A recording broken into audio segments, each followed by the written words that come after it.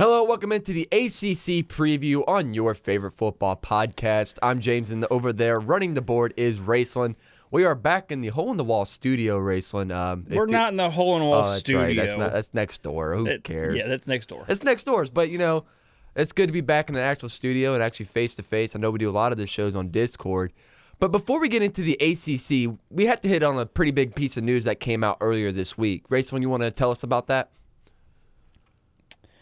Actually two big pieces of news that came out this week. I know we'll touch on one a little bit here with the ACC, but the ACC has decided to, starting next season, right? Yeah, starting next season. Starting next season, they are moving away from divisions, and it will just be one entire big ACC. And then the other piece of news we have is that, obviously, I'm sure by now you've seen that UCLA and USC in 2024 will be. Now, are they eligible to move, or are they going to move? So as far as everything, what I've read is that the Big Ten has accepted their application papers to join the Big Ten. So I think it's all signs are a go for the 2024 season. So, because I don't know, because if you look at like Texas and Oklahoma situation, they can leave the Big 12. But they'd have to pay an exit fee. Yeah, and I think it's going to... Because I know they still have their contract, and so I don't know when like the UCLA, USC contracts are up with the Pac-12. So... I think that's why they're probably waiting to 2024. And plus, everything I've read, it's for football and it's for every sport except for, I think, beach volleyball for the USC. I don't think they're joining the Big Ten for that because I don't think there is beach volleyball in the Big Ten. But as far as... There is, huh? There is, because Michigan won it this year. Well, USC's not joining it for that, so Michigan, you're safe. Michigan won the NCAA beach volleyball tournament. Okay, so I didn't. You learn something new every day. But yeah. Because I agree. Like I had no clue until one of my buddies from your favorite, we are your favorite. We are podcast. That podcast. Yeah, God, running two podcasts sucks. And the names are so fairly similar. They are. It's kind of hard. Because they both have "your" in the first couple of words. Yes. But no, my buddy Chris from Not Your Average Sports Fans podcast. You almost did it again. I almost did. I had to Not catch your myself. favorite football. That'd be Look, bad. I haven't even been up an hour yet. Okay? I got up at 8:15 this morning. It is currently what? 9:10. It's 9:10. I haven't even been up an hour yet. Well, that sounds like a you problem. Here's really what's going on for you. For those of you listening, what's really going on is yes, Raceland didn't get up till 8:15 in the morning, but then we get to the studio and we have this magnificent breakfast burrito place, and I think it's one of the best breakfast burritos I've ever had. Probably top 5, probably if I had to put a guess on it. I'd say number 1. Okay, yeah. I wasn't gonna go that far. Because we don't have too many breakfast burritos. The only breakfast burrito we have around here outside of Victor's is Taco Bell. Yeah, and sorry Taco Bell, there's no comparison. No. But I've been up since 6:30, so I've already been awake, up and at it. Let's go, let's do this. So Raceland's a little bit, what's the word, sluggish at the moment. But he'll perk up. Because I didn't drink last night, so it's not foggy, it's just sluggish. Yeah. But no, Raceland, back to the news though. Again, I think it's exciting news because there's a lot of change happening in the college football world. Yes. Whether you like it or not, it's changing. Yes. It's going to be changing for I think for the next few years, and it's going to be more changes coming, I believe, too. Again, USC makes a big deal of the Big Ten just because of the name brand, and they are starting to go back in the right path. The recruiting classes have been really up to snuff, and Lincoln Riley is going to bring a new offensive mindset there that's going to be putting points on the board. However, that's going to be interesting to see what they can do in the Big Ten because, as we all know, the Big Ten is a very physical conference up front in the trenches, and that's something that USC has lacked up as of late. So it's going to be interesting to see how they adapt to that type of play once they get to that conference. Plus, by the time 2024 rolls around, Caleb Williams will be in the NFL, so it's going to be interesting to see who's all lined up quarterback-wise for USC to try to lead the charge in the Big Ten. However, when the news first came, though, the first thing I thought of was USC is a great addition for the Big Ten because, like I said before, the name value and whatnot. However, UCLA is kind of one of those question marks. It kind of feels like UCLA is just trailing along because they want to keep that USC-UCLA rivalry going.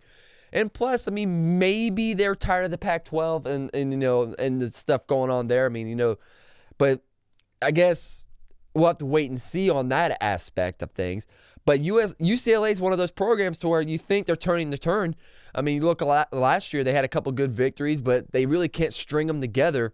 But, I mean, Chip Kelly has to be in the hot seat right now. So if UCLA wants to be in that same category as USC as impact to the Big Ten in 2024, they're going to have to start ramping things up there. Unless it's just going to be, okay, UCLA's here. They're kind of like an Illinois-type team. Unlike USC, where you might be talking about them as a Big Ten contender every year. Right. So my thought on it about those two, and then we can jump into the ACC preview. My thought on the two joining is I love it and I hate it because, I mean, first part, the love is the biasy coming out in me as a Ohio State fan. That just gives Ohio State two more teams to whoop up on and to make our buddy Pat sad every time that USC loses. But the part I hate about it is, and I know I expressed this to you the other day, let's say Ohio State goes to play UCLA on the West Coast, and it's not a marquee game, so it's not like dead set 7:00 on ABC. If it's 7:00, if it's a 7:00 game on the West Coast, it's 10:00 here. I hear your concerns, but I don't think that's going to happen. It will. Oh, no, it will. I don't think so. I think part of the reason they're doing this also is yes, the whole, with everything going on in the SEC, I think that's driving a little bit to the other conferences, people moving. But I think part of the reason is, what is the one thing that comes to mind when you talk about the Pac-12? No one really knows the Pac-12 unless you're in Pac-12 territory. Right. Because of how late they play. Right. Maybe USC and UCLA are trying to break out of that mold, because what is one prominent thing in college football right now? The NIL. Yes. Well, how are you going to give a kid an NIL deal for millions of dollars to come to play for that school, and you're on at 10:00 Central Time? Right. I think that's part of the reason, because they're finally going to be able to be on that showcase level. Right. Well, so I hear your concern, but I highly doubt that that's going to happen. Well, and I mean, and I see where you're coming from with the whole NIL thing, because, what are two big football states? California and no, sorry, on the East Coast. On the East Coast, I mean Florida and Ohio. I mean, if Florida, Ohio's Midwest. Okay, so there's three. I forgot about the third one. There's Florida, Ohio, and Pennsylvania. Yeah, I mean, Pennsylvania. Yes. Pennsylvania is a big football. It is state. It is. I just don't think the recruits from Pennsylvania get the same love as at Texas, and they don't, Florida. and they don't. But it's still considered one of like the big 5 or 6. Agreed. Yes, it's still one of the big 5 or 6 football states, especially in the trenches. Yes. Although I still am a firm believer that the best in the trenches, especially on the offensive side, state is Wisconsin, because Wisconsin has all that homegrown farm boy, farm strength talent. Yep. Agreed. So Wisconsin, in my mind, until I'm proven wrong, they will be the best offensive lineman state. But again, going back to where we're at, if you're USC, UCLA, you want to try and reach kids from Ohio, Pennsylvania, Florida. So coming over here for them is great. From that NIL deal, the fact that they're going to get more exposure here on the East Coast, in states when they're playing Ohio State, when they're playing Penn State, when they go to play Wisconsin. And on the flip side, if you're a fan of UCLA or USC, going back to my thought of if it's a 7:00 game there, it's a 10:00 game here. If it's a noon game here, let's say UCLA comes to play Ohio State. It's a noon game. That's 9:00 for UCLA. Yeah. That's 9:00 for California. Mm-hmm. Now, for a fan, that's great. You get to watch football all day, literally all day. Yeah. That's kind of why I if I ever had enough money and if I ever had enough drive, I'd move to Arizona. Yeah, I mean, that'd be great. And your primetime game is still 5:00, so you get to go out and have dinner with friends and all that afterwards. Yeah. No, the 7:00 ABC game is like 3 or 4 there. So you're done by 7. You're not done by 7, because then you still can watch those West Coast games. Yeah, I mean, you could be watching football from 9 a.m. to midnight. Yeah, What a perfect role that is. exactly. You can start off watching, because I'm also an Arizona State fan. So you can get up, so let's say I moved to Arizona. I can get up, have the potential to watch Ohio State at 9. Watch football all day, whether it's ASU plays at noon, then 3:30 or 7 o'clock. I've got games all day. Exactly. I mean, that's a football heaven. Yeah. And you know what? That's all year round with every sport. Yes. The West Coast. But yes. One quick point before we wrap up the news and then go into ACC talk. Yep. I see a lot on social media. You kind of hinted at of you're kind of hesitant on it because of the tradition. Let's all face it. The Big Ten fans are really big on traditionalists. Yes. They're real big traditionalists. Yes. However, one thing I would like to point out to the Big Ten fans that might not agree with this move is, let's take Ohio State fans because that's where we're from. That's the top.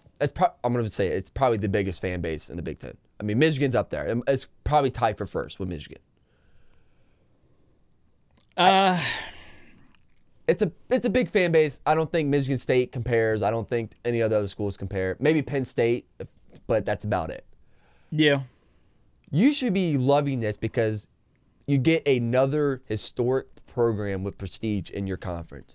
So instead of playing, depending on how they do the schedule layouts once that move is official, instead of maybe hosting Rutgers one game, and no offense to Rutgers, but they've been mid-tier to bottom tier of the Big Ten since they joined. Right. Instead, you get a USC game at home. I mean, yeah. I agree. I mean, you talk about the prestigious program of UCLA. Now, obviously, UCLA hasn't done much in the last 10 years, but that doesn't mean they can't come into the Big Ten and actually make something of themselves now, especially with Lincoln Riley. And by the time they're in the Big Ten, Caleb Williams is gone. He's in the NFL. So, we'll just have to wait and see how that plays out. Like I said, I was texting our buddy Pat last night. Thank you, very little Pat. I was on a date. And he was texting me. And he's like, yeah, I'm actually going to be able to watch USC for the first time ever in person. Yeah. So I'm like, you know what? If I could maybe snag some tickets, if you want to go, we'll all three go.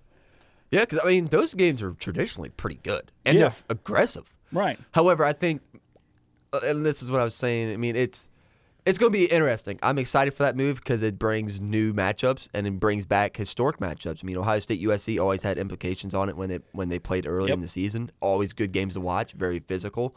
I'm excited to get back to that because I think that's something that us as college football fans, I know we kind of hate change at times, especially, we were kind of hesitant from the playoff, from BCS era, and so forth. But again, let's look at both sides of the spectrum because I think the things that are going on in college football, yes, it's going to be very different, but I think it's going to make for some very entertaining Saturdays in the future. For the Big Ten, yes. And another thing, and then the last point, and then we can move on. Okay. What else is this going to bring to the Big Ten, especially when it comes to USC? Money, viewership. Yes. The Big Ten is working on a reported TV deal of $1 billion. Which means every team in the Big Ten, and that's hopefully they announce that here soon.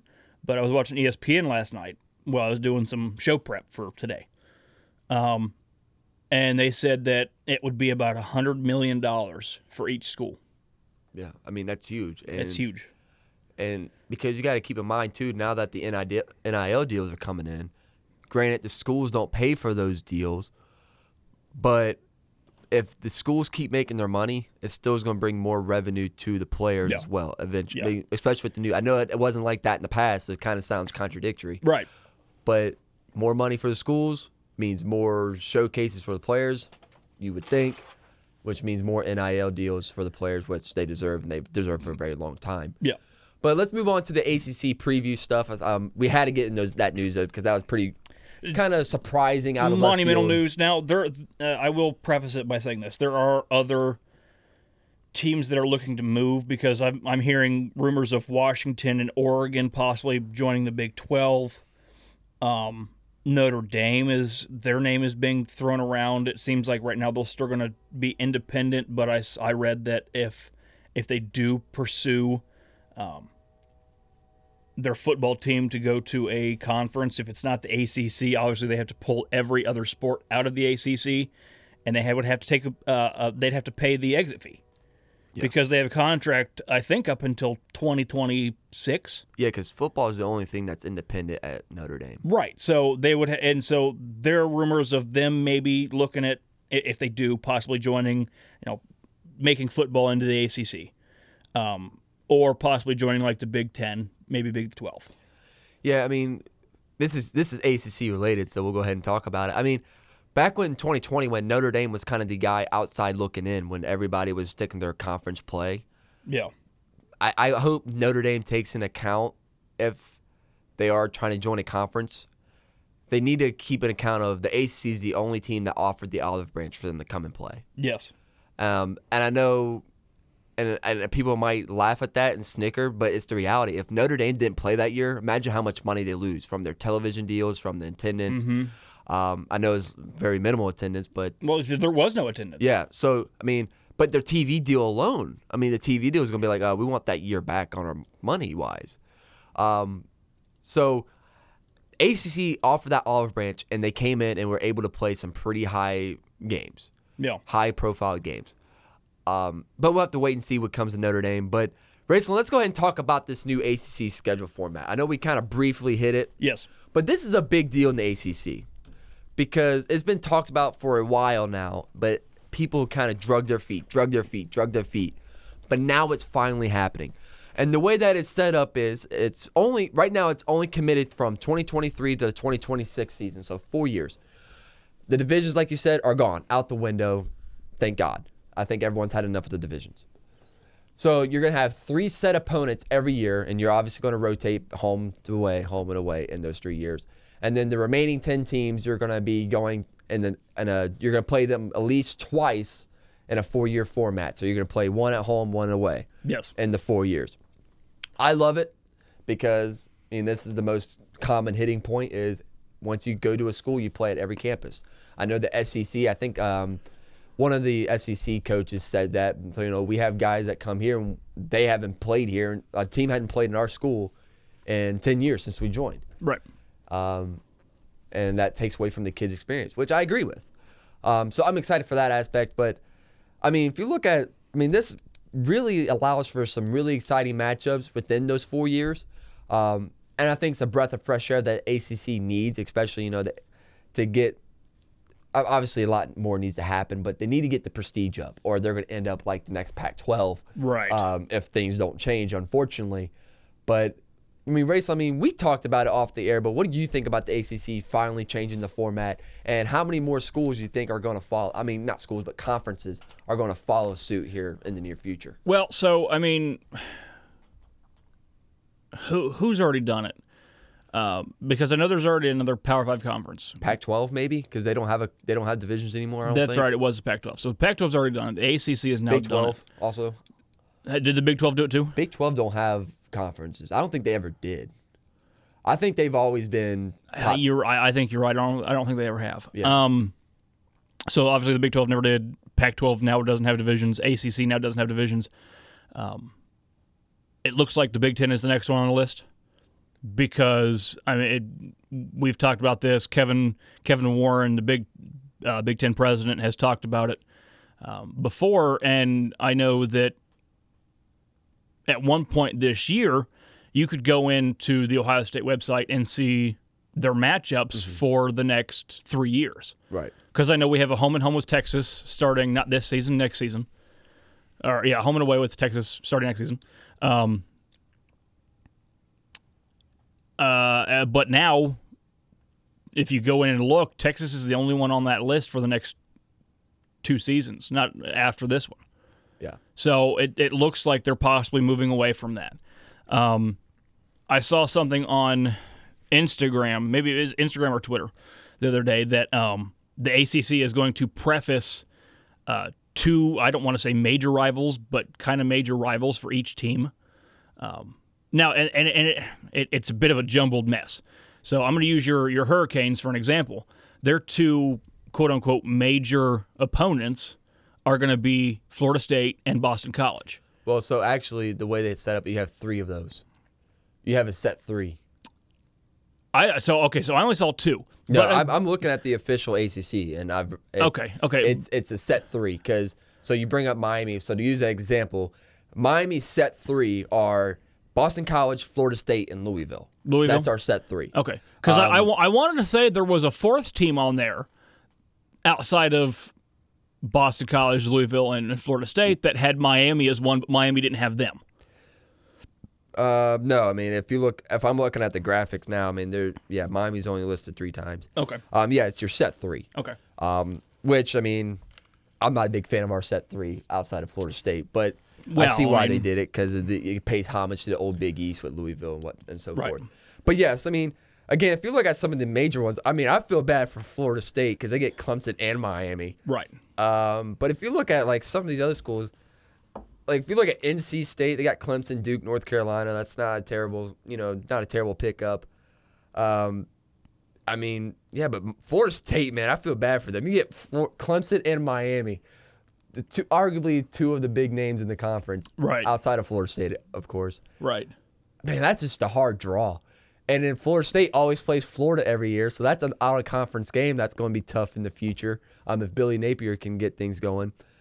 But yeah, I love the format. I think I'm happy they kept a lot of the rivalries intact. I think that was a big fear for a lot of fans in the conference. Yeah. But they value the rivals because guess what? Again, that's one of the main things the ACC has that's keeping them intact is, for one, Miami, Florida State, it's almost a shoo-in. It's going to be at 3:30 on one of the major networks. Clemson has a couple rivalries. I mean, they need to get Florida State back up and running. I know it's kind of weird hearing me say that. Right. But, again, that's a key. That's very important for the conference when Florida State gets back. Right. No, and I agree because, I mean, if you get Florida State back, it's just good for football.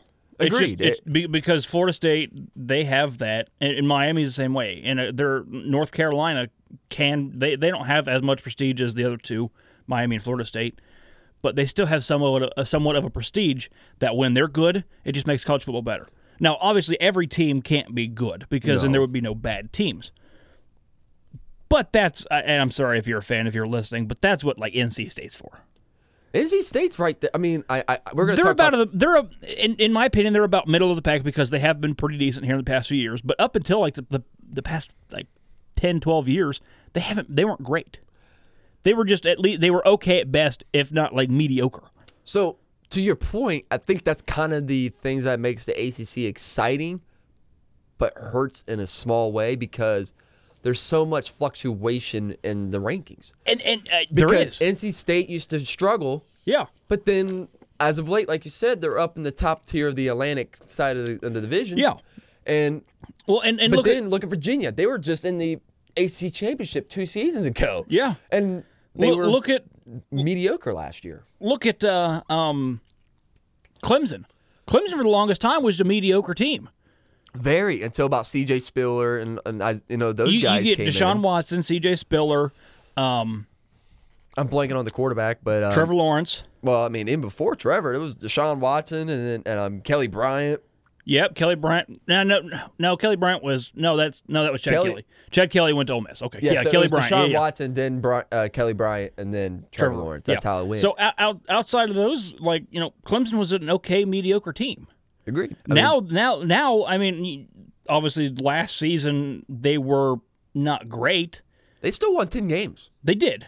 Everyone talks about them like they're this awful team last season, but they won 10 games. And I think it's because of the magnitude that, they didn't have the Bryant Kelly. They didn't have Deshaun Watson. They didn't have Trevor Lawrence. They had DJ Uiagalelei. Which we'll talk about him later on the show. And he's not I can't say he's not a bad quarterback because he's not a good quarterback in my opinion. But I think it's their defense last year is what held them up to 10 games. Yes. Agreed. So let's go ahead and I know we're kind of hitting on them, but let's talk about the teams that will take the setback. I have mine limited to one team when it comes to taking a step back from 2021 to 2022 this season. Okay. So Rachel, I'm going to go ahead and talk about mine because we already kind of hinted at it. Right. I think Clemson's going to be the team to take the setback this season. Okay. The reason I say that is because of the fact of the guy that you just named, DJ Uiagalelei. He has to improve. I know he stepped in a couple of times for Trevor Lawrence in the 2020 season. Looked really good. Looked great. And had some fantastic moments. But then you get to 2021, he's a full-time guy, and it's like, whoa. And I think the major one was the Georgia game. Yes. Now, granted, that Georgia defense, I mean, that was an elite defense. You rarely see that type of defense in college football. Oh, yeah. Bunch of monsters, first-round picks. I say 7 or 8 guys on that defense, and they've got another 1 or 2 this year that are going to go first round. Maybe even more after it's all said and done. Yeah. And so it's hard to put one game on him and make that the identifying factor. Yep. However, if you look at his stat line last year, he had just over 2,200 yards, 9 touchdowns, 10 interceptions. Okay. That is a terrible touchdown to interception ratio. Yeah, it's not good. And the yards ain't that great either because college football is set up for the passing attack. So right. You have to have that improvement. And you look at on the other side of the football, what's the thing that's kind of gotten Clemson through those tough valleys to those 10 wins? And you said it before. It was the defense. They had a top 5 defense last season. Yes, they did. And that was because of Brett Venables. He's one of the best defensive minds in the college football game. He reminds me a lot of Bud Foster back at Virginia Tech. You know, when Virginia Tech was successful, yeah, it was because of the defense and the mentality they brought. And Brett Venables brings the mentality and the energy that makes Clemson the defense what it is. Now, obviously, they get some dudes in there. You can't gloss over that. Yeah. But it's also those other things that Brett Venables brings to the sideline. I mean, we all seen the clip of he literally has a back guy grabbing onto his shirt. He swats a guy and gets in his face too because he's so into the game. Yeah. And he obviously he's not there no more. He's going to Oklahoma to take over from what Lincoln Riley left. Mm-hmm. I think that's a huge loss because I think it's very hard to replicate what Brett Venables brings to the defensive side of the college football game. And another thing is too, they have a tough schedule. They do. They have some tough games. I mean, they play at Wake Forest this year, who was in the ACC Championship game last year instead of Clemson. They play at Notre Dame, which we don't know what they are per se, especially since Brian Kelly left.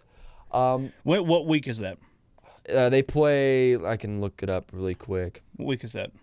I want to say it's pretty late in the year, actually. Oh, okay. Because I was going to say, if it's week 2, they're going to come off that loss to Ohio State. They're going to be 0-2. Notre Dame will. Notre Dame is in November. Oh, okay. November 5th at 7:30 in South Bend. Yeah.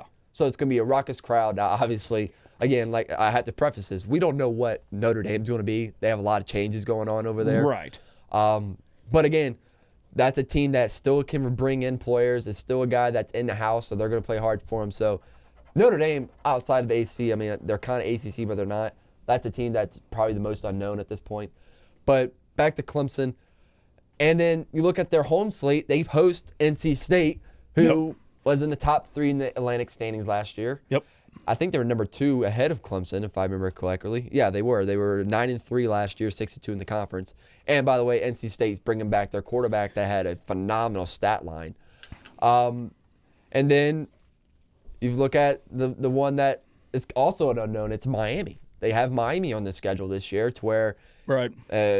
Again, I know people are snickering because Miami has been kind of average at best. But if you look at Miami last year, Pitt had 1 loss in the ACC last year.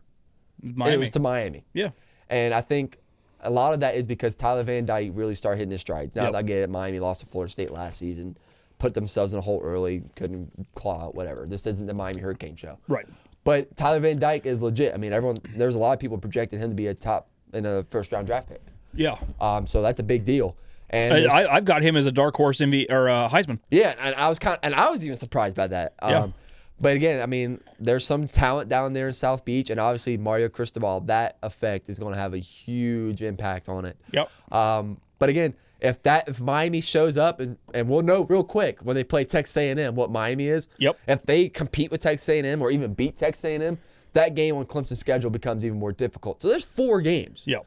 I mean, now even if they go 2-2. But that could easily be 1-3 too, depending on DJ. Right. So I think that's why that they're going to have the setback. If I had to make a soda bet on it, if I had to buy you a 12-pack of Coca-Cola, that's who I would predict to have the biggest setback in 2022. Okay. Real quick before I hit mine, I want to talk Miami real quick. Okay. I'm always down to talk the Canes. I know you are, and I want to get your thoughts because you and I have not talked about this at all yet. What do you think about Miami getting the number 3 quarterback in the 24 class?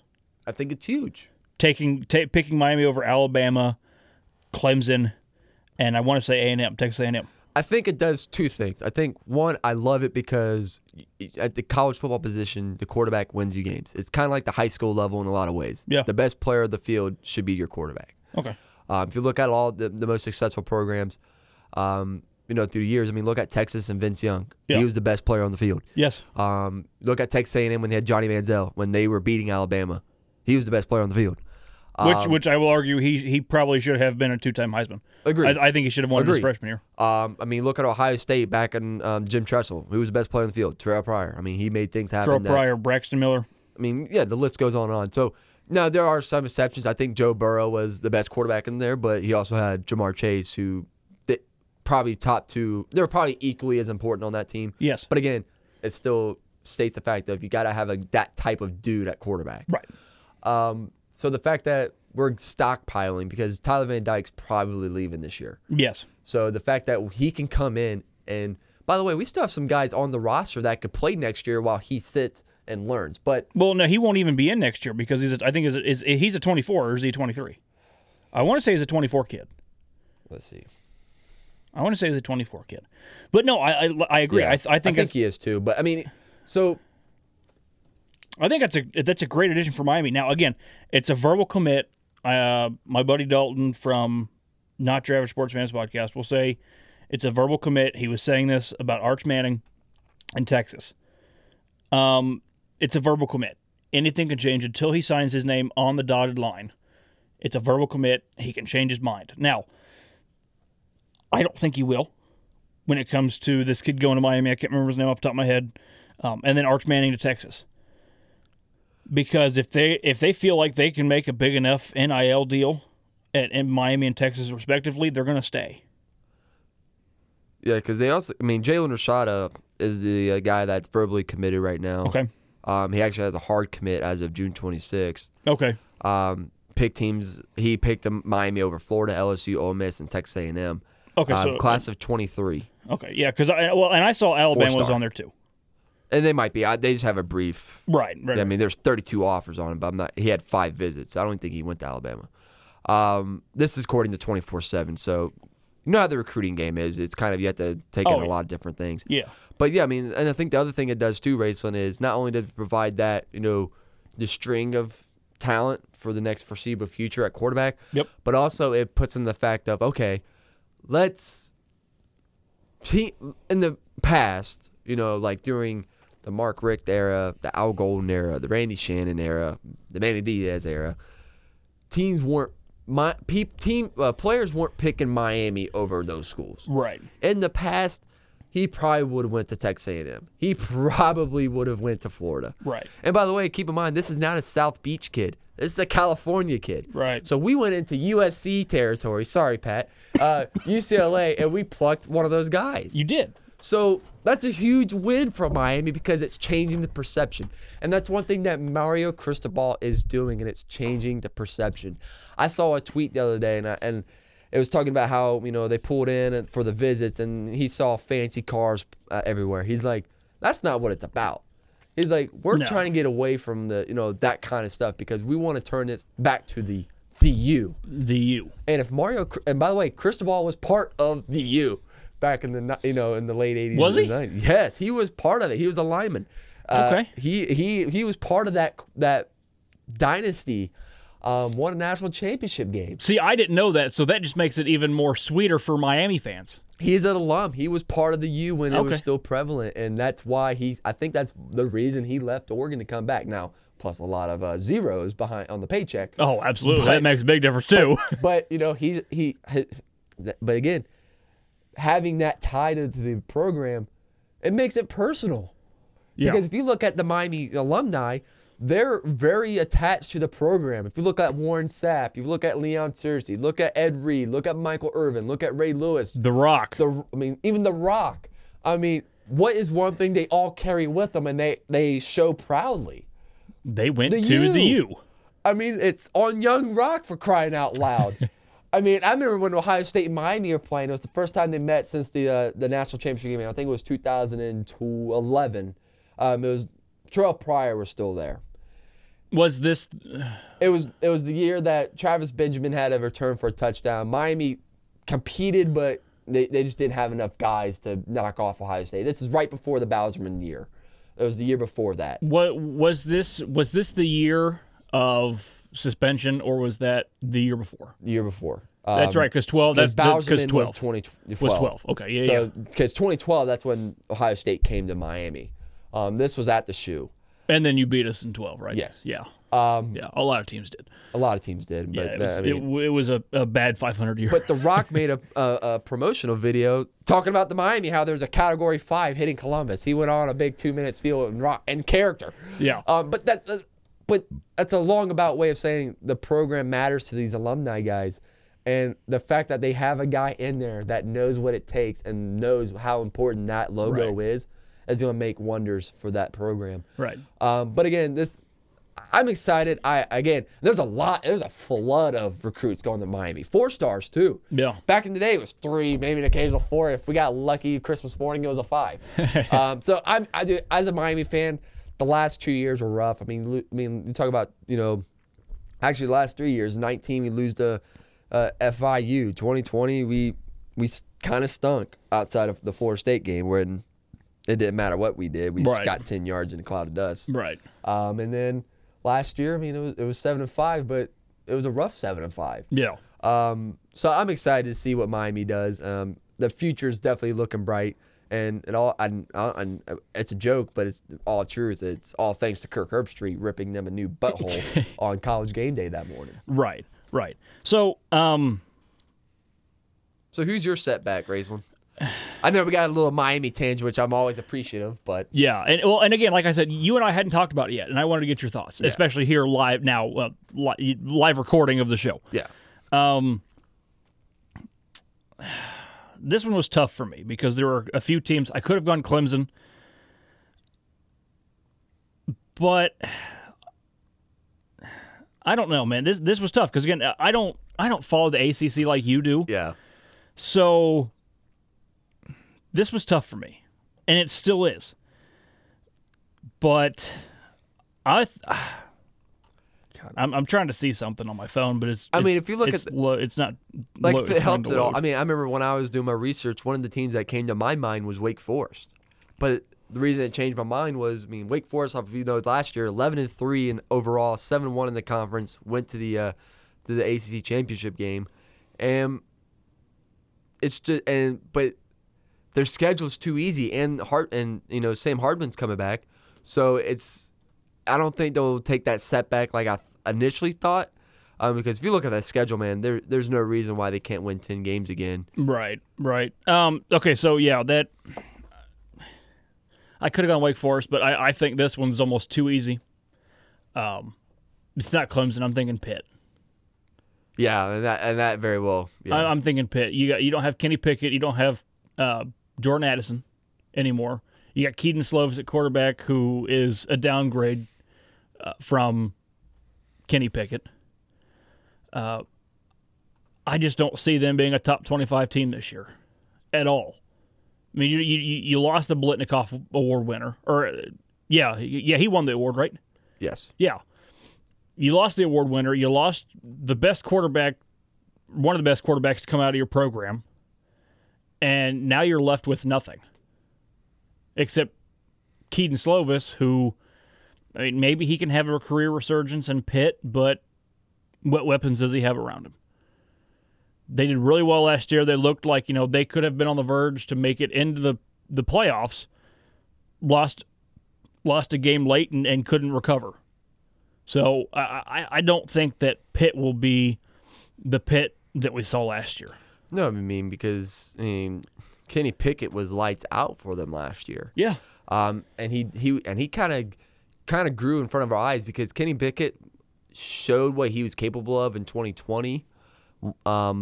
However, 2021 is really when he showed out and made himself the first rounder. Absolutely. And you can tell it was a different guy. He felt more comfortable in the pocket. And unfortunately, they won the conference last year, so it was a successful season.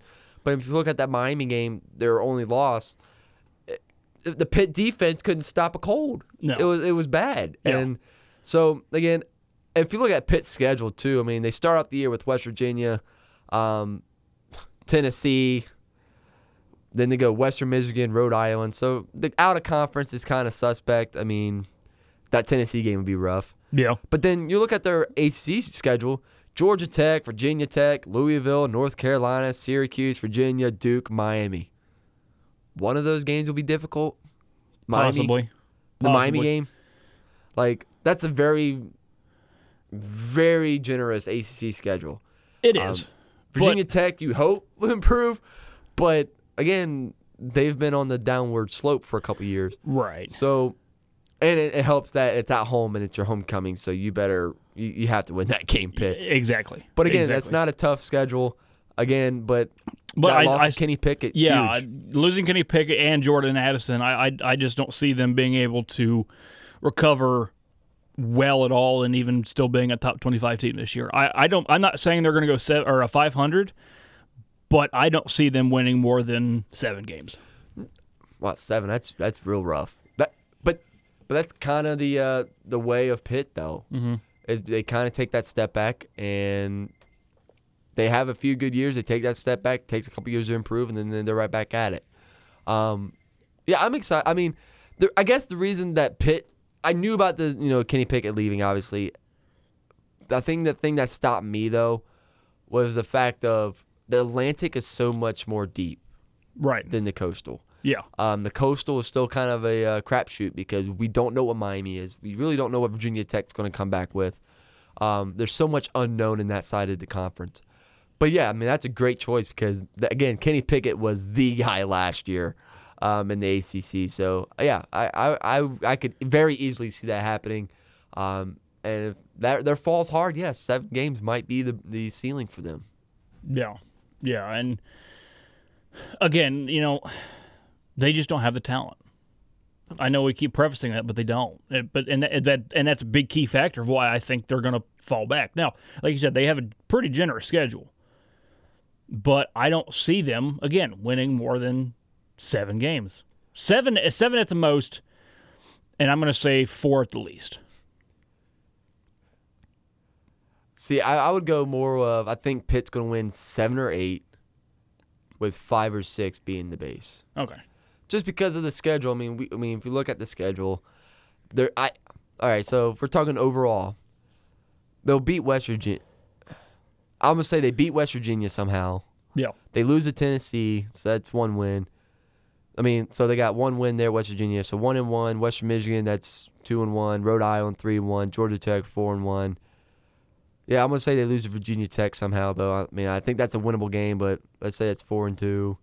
Louisville, they'll lose somehow, 4-3. Again, North Carolina, what is North Carolina after losing Sam Howell? Syracuse, they should beat Syracuse. Virginia, man, that's always a team that's like, what is Virginia going to be? Right. There's some years, man, you're like, Virginia, man, they might be a team to watch out for, and no, they're not. It's only October. Right. Duke, they have to beat Duke.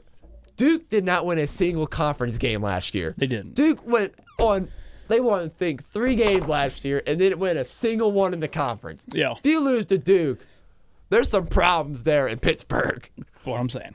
Sorry, I don't mean to offend any Duke fans, but it's reality. You won 0 conference games in a mediocre conference last year. Are there any Duke football fans? Because I think they're all just basketball fans at this point. Well, but that's the thing. I remember a few years ago. This was like 2013. So more than a few years ago, almost 10 years ago. Yeah. 10 years ago, Miami played Duke in Duke. And this was back when Duke had a really good quarterback. I blanked the name because I suppressed this game in my memory banks. And I swear to the man above, he freaking They just ran the same play. Quarterback, you're running the ball. And he got 5, 6, 7 yards of carry. What a nightmarish game. That was back when for some reason, I think this was the Al Golden era, maybe. Our linebackers were playing 6 yards off the football for whatever God knows name. I mean, it was like 7, 8 yards. They were already in their coverage before the ball was snapped. But yeah, but to your point, Duke, that program, it's a basketball program. It's not a football school, but there are sometimes. Not by any means. But when they're good, they do show out and support. But Rayson, let's go ahead and move along from the setbacks, and let's talk about what is the one team in the ACC that you think could be the most improved? Miami. Okay, well, at least I'm not being a homer because I also picked Miami. Miami. I mean, you're bringing in an alum at head coach in Cristobal, a guy who had success at Oregon for the last 2-3 years. Yeah, I mean, he had success recruiting. He had success on the field. Yeah, he had a major win at Ohio State last. I mean, he showed he can do the things you need a big time coach to do. Right, and again, like you talked about recruiting. He had great recruits at Oregon. He's already got one of the biggest recruits here from Miami in recent memory, coming up in 24. And we talked about Tyler Van Dyke a little earlier. He's a dark horse Heisman.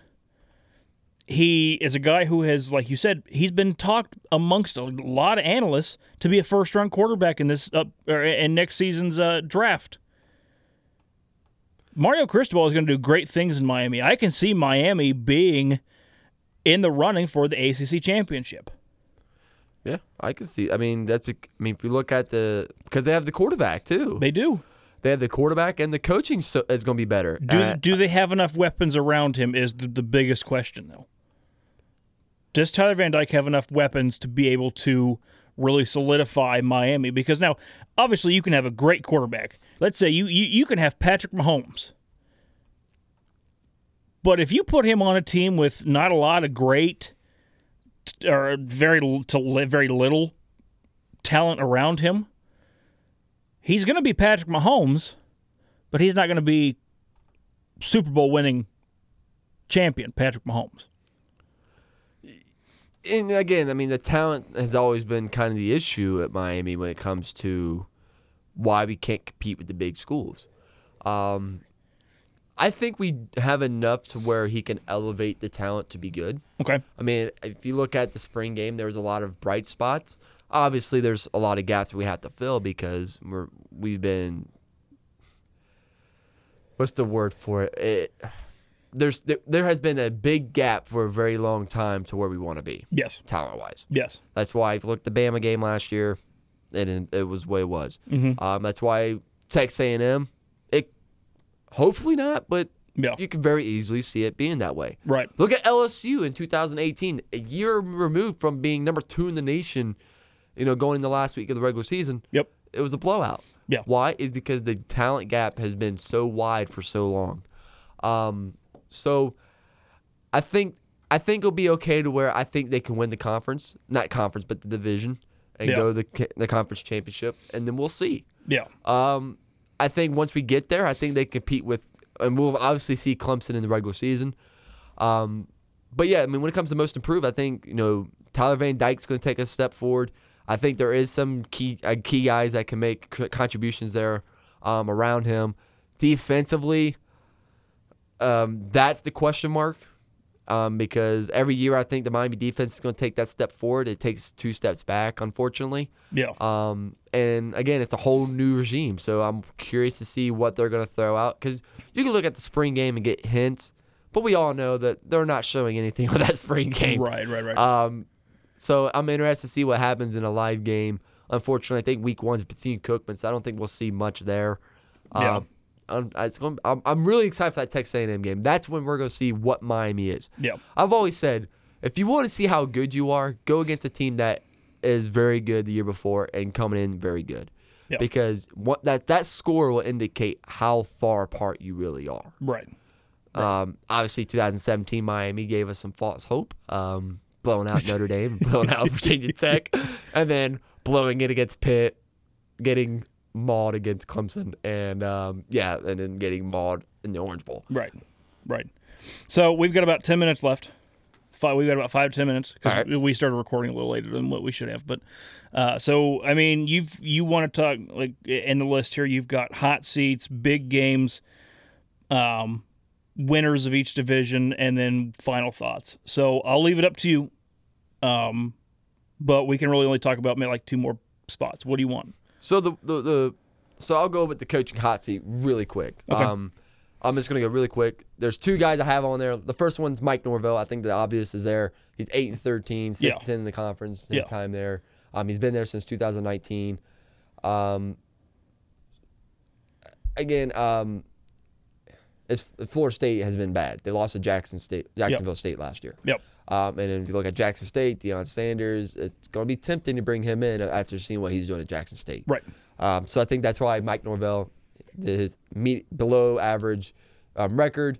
I think this is a huge year. If they go out and stink it up again and the recruiting's not looking bright, they're going to have to do something. Yeah.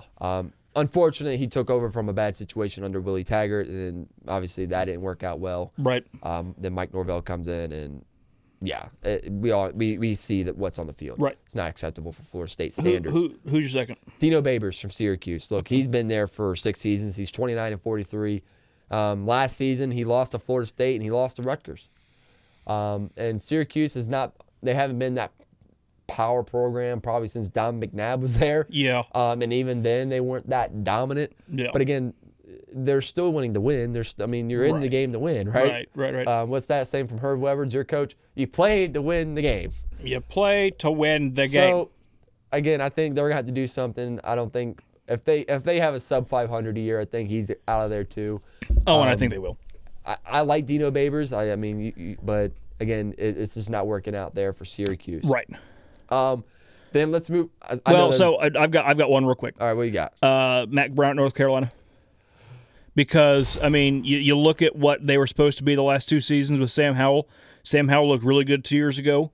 And then you expect him to come in the next year, which was last season, and just have a stellar, explosive year, and they had a subpar year.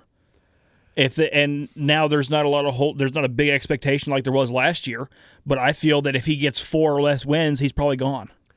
I don't think they'll fire Mac Brown. I think Mac Brown will probably retire, step away just to, right? Because you know how it is. Yeah, I mean the only thing that gives me pause is because they just lost Sam Howell, so now they got to get another quarterback. Well, and again, that's why I said last year was very disappointing. It was, and that's why I said 4 wins or less. Because for North Carolina standards, now again, North Carolina's not always been the greatest football team. They're again like Duke, more of a basketball school, but still, they're fairly decent for football. Yeah, especially under Mac Brown. But if they only have 4 games this year where they have a win, like you said, if North Carolina doesn't fire Mac Brown, he'll retire. Yeah, so they went 6-7 last year. They didn't win a single game on the road. 6-7 with Sam Howell, and what he was supposed to be is the one terrible. That's more damning to me. They didn't win 1 road game last year, which is terrible. It's That's bad. awful. So, but I think Mac Brown. Yeah, I mean, look at North Carolina's schedule. I mean, they're non-comp. Hey, watch out, North Carolina, September 3rd. They're coming for you. Appalachian State. At Appalachian State. Oh, boy, App State has a history for upsetting big schools. That might be a loss. I mean, but if you look outside of that game, you have week 1, Florida A&M, then week 3, Georgia State, and then the buzzsaw. Notre Dame, Virginia Tech, and Miami, back to back to back. Mm-hmm. But you get 2 of the 3 at home. Right. At Miami, October 8th, and then Duke, Pitt, Virginia, Wake Forest, Georgia Tech, NC State. So the last 2 of the 3 are pretty tough. So, all right. Yeah. So, all right, what do you got next? Yeah, so we're going to wrap things up. So I'm just going to throw it out there. We don't have to really break it down. But some big ACC games, in my opinion, to look out for this season. You have Clemson and Wake Forest early in the season, September 24th. You're talking about a team that went to the conference championship and a team that's used to being there, so that's going to be a pivotal role. NC State at Clemson, again, a team that was in the top 3, 2 top 3 teams, vying it out. Yeah. Levy's coming back. No, it's Leary, Dan Leary. He's coming back. I said Levy Smith is at Illinois. he had 35 touchdowns last year. Devin Leary, 35 touchdowns, 5 interceptions, almost 3,500 yards. Again, he's coming back. That's going to be a huge return. And then NC State Wake, and then obviously the question mark we talked about, the Miami Clemson, that could play a pivotal role when it comes to the ACC Championship game, qualification. So, again, I know we hit those quick, but like you said, we're running low on time. And so, real quick, wrap things up. Who do you think we're going to see in the ACC Championship game? Miami Clemson. Man, that was quick. Miami Clemson. I think Miami's going to take the biggest step this year, and I don't think Clemson takes a big enough step back. I think it's going to be Miami and NC State. Okay. I really like what NC State's bringing back. Okay. NC State's really good. And, again, that quarterback, 35 touchdowns, 5 interceptions, that's a phenomenal ratio. It is. And they're bringing back some defensive guys, and they're bringing back some key offensive guys. Right. Again, I like what NC State has. Yep. I think that's going to be a tough team this year. And, again, I think they're going to beat Clemson in the regular season. So, I'm just happy you have Miami in there. That made my morning. Hey, you know what? I'm being a realist, and not just because you're one of my best friends, but because I know football well enough that I think Miami's going to take the biggest step this year, and I'm going to say Miami's going to take the biggest step out of any college football team.